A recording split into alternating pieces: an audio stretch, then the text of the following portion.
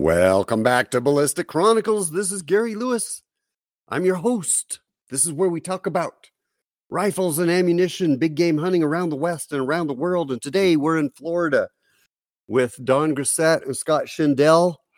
We've met up here to hunt wild boar. We're going to talk about our experiences, about the rifles and cartridges and the ammunition that we used, things we learned, what we'll do different. And we talk about coffee as we're sipping the Frontier Roast. And we're in, if you can picture this, the front room of a bed and breakfast called Casa Coquina, Titusville, Florida. And got Scott, we've got Don, and we've got Juan Ayala from the Juan on Juan podcast, and Thomas Gorence from Paranoid American listening in. If you want to support free speech and good hunting content in the internet age, which is where we are now, look for our coffee and books at GaryLewisOutdoors.com. We recommend our latest book, Bob Nosler, Born Ballistic. You can find it on our website, GaryLewisOutdoors.com, and on Nosler.com and Amazon.com. You can watch select episodes of Frontier Unlimited on our network of affiliates around the U.S. and on the Hunt Channel, or click up on YouTube, search for Gary Lewis Outdoors. You can watch some episodes there as well. Enjoy this one.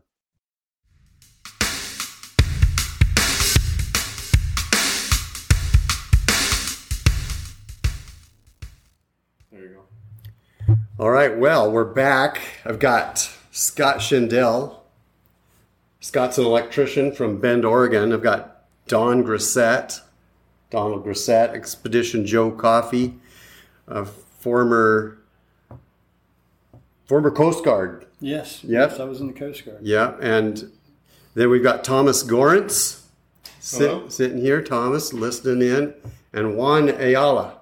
Yes, sir. From the One on One podcast.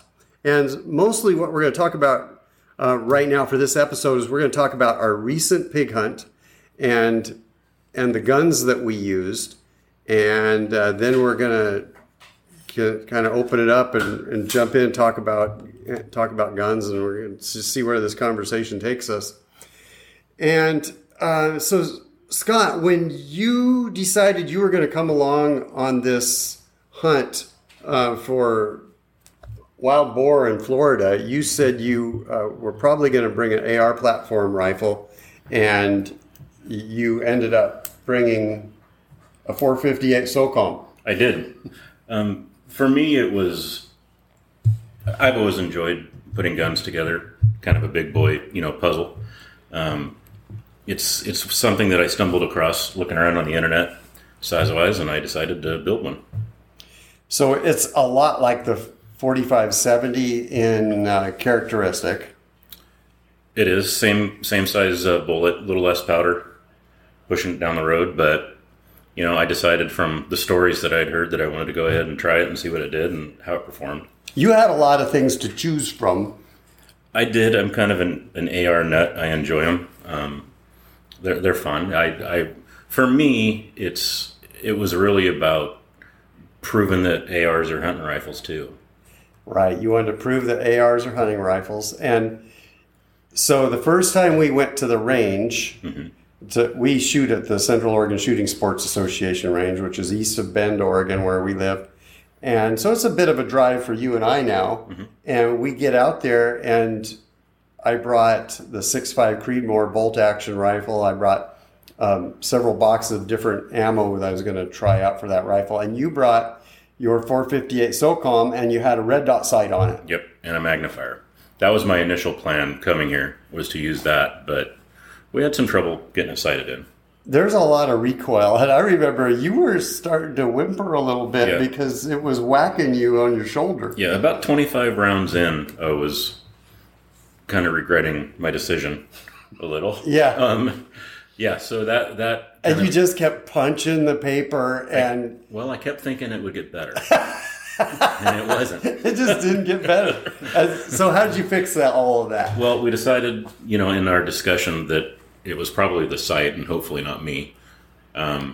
So we went down and discussed probably what I should get, take those off and get a decent scope. And I suggested that you look at several different manufacturers, and I said, get some good worn scope mounts and a solid platform and a good scope that'll stand up to that recoil. Right. And it's really not bad recoil, but you put a butt pad on it. I looked all over Central Oregon trying to find something that, I didn't want to get a really big, heavy stock. I wanted to keep it fairly light. So I happened to stumble into a gun store in Prineville. Yeah. And they had a little setup with just a nice rubberized buttstock pad. I could slide around on what I had. So I snagged that. And that made all the difference, didn't it? Oh, night and day. Yeah. Yep. I could shoot 40 rounds and not have a tear in my eye now. Yeah. So now you're using this magnifier and the red dot system, and you were getting... that bullet was moving all over the target. I would get it sighted in probably within 4 inches in where I wanted to start bringing it in closer. And as soon as I'd squeeze 2 more rounds, it'd start heading the other direction. Yeah. Totally frustrating. Yep. So decided at that point, after we were chatting back and forth, that it had to be something other than my eye. Okay, so remember, you were also experimenting with bullets, and so you had Yes. loaded up some cast bullets. Yes. And what was the struggle with that? Some feeding issues. They're a really blunt-nosed, rough-sighted bullet. Like I might use in my 4570. Yes. Yeah. Yes, exactly. And I did we switched to some hollow points that were, A jacketed yes, hollow jacketed point. hollow point. Yeah. And started not having feeding problems. Right. It wasn't stovepiping. Yeah. And it started functioning a lot better. You put that scope on, and did you bore sight it? Have it bore sighted? I did not, because I could not. Everybody that seemed to be good at it, I have a bore sighter, but my bore sighter won't do the spread that an AR has with the mount. It's for hunting rifles. Yeah. So I kept trying to find somebody, and I finally, by that time, it was a deadline for you and me to get out there. Yeah. Sighted in. So. That was real. That was just a few days ago. I was starting now. to get a little nervous. Yeah. And because you could have grabbed a 30-06 and come on this trip. I could have. I had an an AR-10 that I was considering. That probably would have been a great choice also. I had my heart set on this. I had built it for this, and I wanted to bring it for this. So I remember the look on your face when you hit the bullseye, and then you hit the bullseye again. At 100 yards. To be honest, that gun is not known for being super accurate. Yeah. But, on an AR, an AR, everybody says ARs aren't accurate. I happen to have a friend that is, let's just say, military professional, and that's what they use for their sniper. Sure. His sniper rifle. Sure. So, it is an accurate rifle. They can be used for hunting. Yeah. It may not have been what it was designed for, but as we've discussed, recently, muskets were a weapon of war. Right. Yeah. Everything, and guns were a weapon of war in general, but they've all also been used for hunting, for putting food on the table. So how did it perform on this pig for you? I couldn't have been happier. Yeah. To be honest, I doubted my shot. We heard you shoot. Yes. We were in another part of the property, and we heard you shoot. Mm-hmm. And I held it dead on. I was breathing. I was relaxing, and I squeezed the trigger, and everybody ran off. And I sat there by myself, really having some self-doubt and feeling like... you had hoped to establish a long-term relationship with that did. pig. I was expecting to just watch it, everything I'd seen online about this caliber, I had expected, to fall right over. Yeah, I actually was kind of trying to replicate what I had seen online. Yeah. And I watched everybody run away, and I have to say, my head went down a little. Oh. And I kind of looked at the ground and went, dang it. Okay, so what's it like, being an Oregon boy, coming from the high desert where there's no humidity, and now you're sitting in a blind in Florida? What's that like? The first night was good. It was warm for sure. It was actually, it was really a fun experience, to be honest. It's something I've wanted to do, for ages, and getting to do it was an absolute blast. Right. And we're with Central Florida Trophy Hunts. I guess we should have mentioned that. Yes. That's what we're doing. They took us out to the blinds. An absolutely wonderful experience. I'd do it again, and I actually wish I had a few more days, to be honest. Oh, I know. It was a lot of fun. Right. I really enjoyed it. Really on spot with putting us, where we could find some animals. And it was, I remember looking at my watch, I think it was 6:01 when I heard you shoot. And then you probably didn't find the pig till Grayson showed up like an hour later. Yeah, I wasn't sure if I should get out. I mean, not having hunted, pigs before, I was a little unsure about the process if you get one. I'm used to jumping out and trying to find, a trail or follow where they went. And how big was your pig? My pig was 97 pounds. And it didn't go very far. It was dead. No, it was probably diagonal, probably 50 to 60 yards. Okay, so it was running dead. Mm-hmm. And bullet passed all the way through? It did. Mm-hmm. I wish I could have found the bullet. I really wanted to see what it did. Right. If it expanded or, what the hollow point had done. Yeah, would you bring that same gun again or would you bring something else? I guess it would depend on if I was familiar with what I was bringing. Yeah. Not having had a lot of time with that gun and get used to the drop, and kind of get myself used to the sight. Right. I would definitely bring again if I had a little more experience with it. Yeah. And that goes with any of my rifles, actually. Uh-huh. I think you need to get. It's better to be good with one rifle than cruddy with a whole bunch of them. So right. I think my big issue would be just find one and get good at that. Yeah. And go somewhere else. Right. Yeah, I like it. Okay, so Don Grissett. Don, you and I have known each other for a few years now, and yep. and we knew when we first started talking that we were like-minded and that we were probably going to hunt together one of these days, and we just didn't know what it was going to be. Right. And so when I started planning this, I knew you lived close. You lived in Georgia, or you live in Georgia, and so it's not very far for you to come here. And so I checked in with you. I said, what are you going to bring? What are you bringing on this hunt? So what did you do? Well, I have several rifles like Scott does, several AR platforms in the safe. And then I was immediately thinking, well, maybe I'll just take I call it my California carbine, which is a cut down 16-inch Marlin 30-30. With peep sights on it. And it's a great brush gun, mm-hmm. something, for close-up type activity. But then again, I didn't have any idea what type of yardage we'd be looking at. And you and I spoke briefly, and I said, well, I really just need to go ahead and snag up some kind of a lefty bolt action. Because I had been out here before, and I made shots out to like 250 yards. Right. And some of it was after dark, but most of it was evening. Right. Evening light, and you can have 60-yard shots and 200-yard shots, and so you made a good choice, and you went to the pawn shop. Well, yeah, we have a local gun store. Town I live in is called Blairsville. It's right up in the North Georgia mountains, right up next to North Carolina and Tennessee.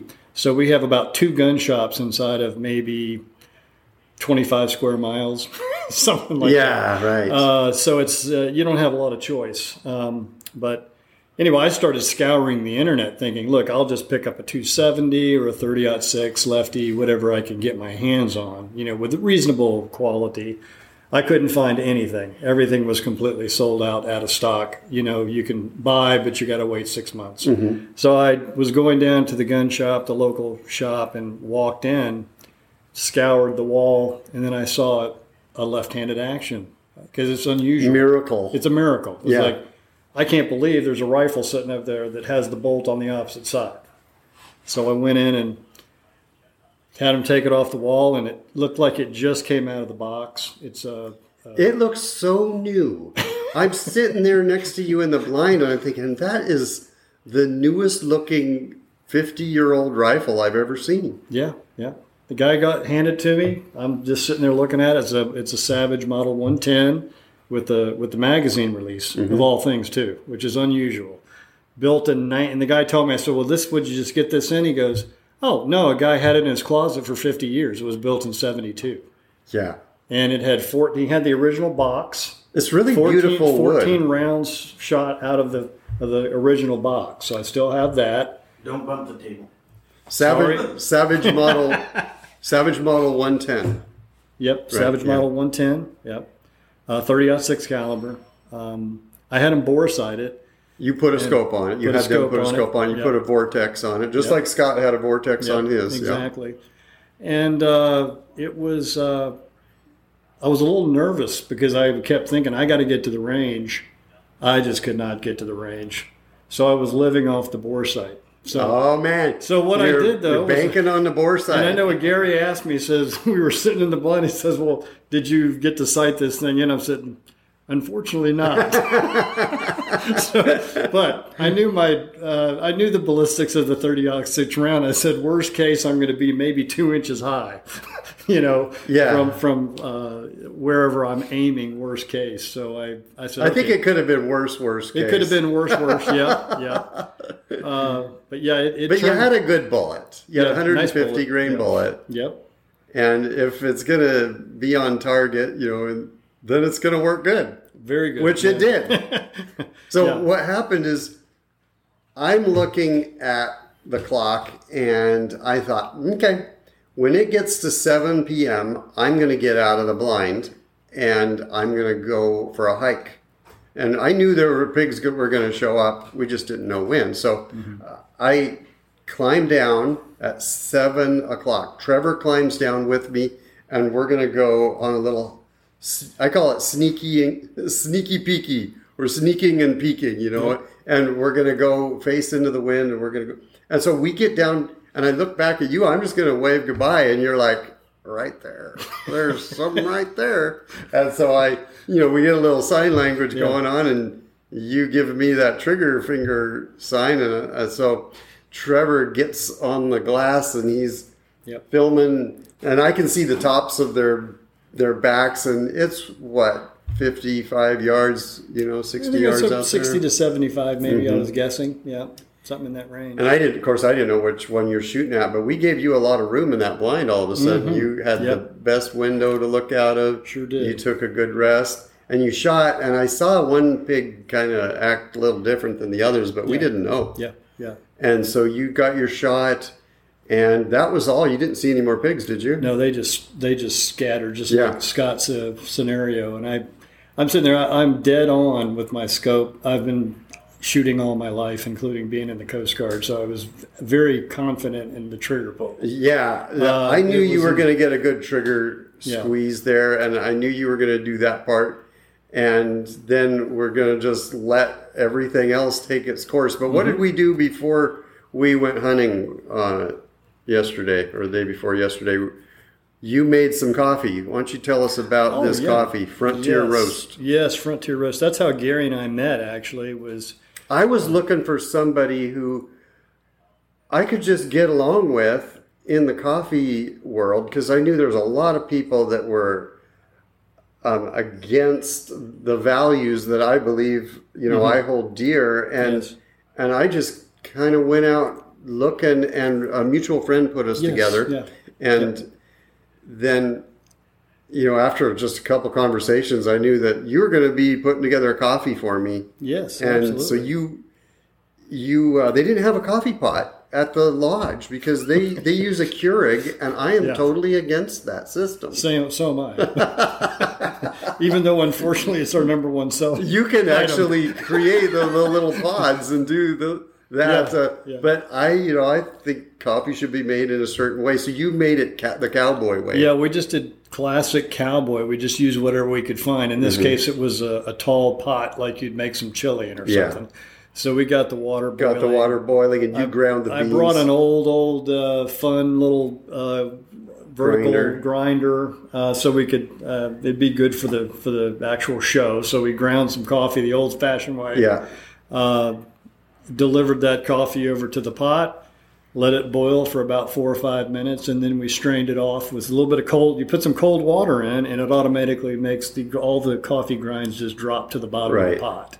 So then you do a nice easy pour into another vessel. In this case, we used the Keurig water tank. Yeah. Because we couldn't find whatever's going to pitcher. work. Yeah. It worked out really great. But When we tasted the coffee for the, it was good. It was really good. You did very good. Very good. It was good the next morning too. Yeah. When I heated it up again. Yeah, a lot of people, they dump that coffee out, but I always tell people to just put it in the refrigerator. And you'll have a great, if you like iced coffee or something like that, it's fantastic in the morning or the next afternoon or something like that. That's the whole point of Cowboy Coffee is you're reusing the grounds. That's right. Mm-hmm. Exactly right. So, Trevor? Is it true Cowboy Coffee helps lower the acidity so people with like heartburn and stuff can enjoy coffee? That is a true statement because you're boiling a lot of that acidity is coming out that way. So, and people misconstrue that Cowboy Coffee it's too strong, but it really isn't. It's super smooth. No, it's smooth. That's the beauty of it. You can repeat that, Gary. Yeah. The thing with our coffees, we use only select grade coffees. It's the very highest rating of coffee that you can do in the system. Example, the stuff you get probably to Starbucks is like really mediocre. They're buying that stuff by the million pounds or something. So it's not good quality coffee. Select grade coffee, it is going to be smooth as long as you have a nice roast profile. Mm-hmm. And so Gary's coffee is 100% Colombian. High altitude, probably 4,000 feet is where it's harvested. So we get some very, very nice smoothness out of Frontier Roast. Mm-hmm. Extremely smooth. Right. And it's just got a really nice profile. There's 2 cracks that happen during the roasting process. The first crack sounds like the best way to describe it is popcorn.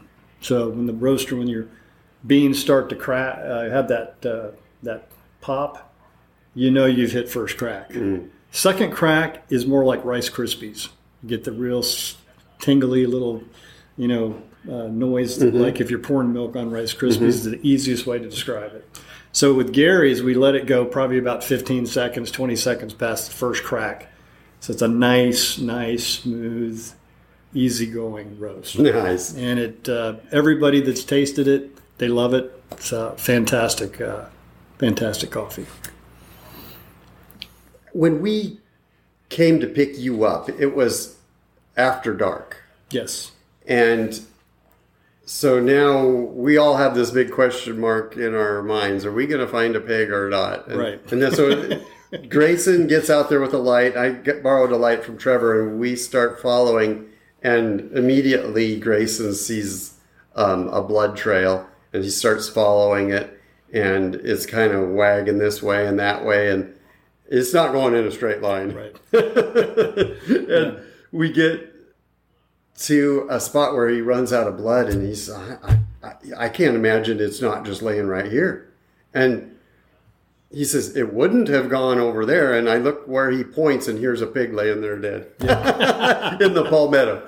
And so then we were able to drag that out, and you'd killed a wild boar that you couldn't hunt with us the next morning. So you got basically the one chance you got, you took advantage. Right. If you had waited for something else, you might not have had another chance. Would have never had. But maybe you would have. One thing is for sure, I could tell Grayson knows his property very well. Oh, yeah. Right. Because he almost knew exactly where to go. Where to look, yeah. Right. Yeah, you can tell he's done this a lot. So, that's right. Yeah. Okay, we're going to call that good, and we're going to switch chairs here. Okay.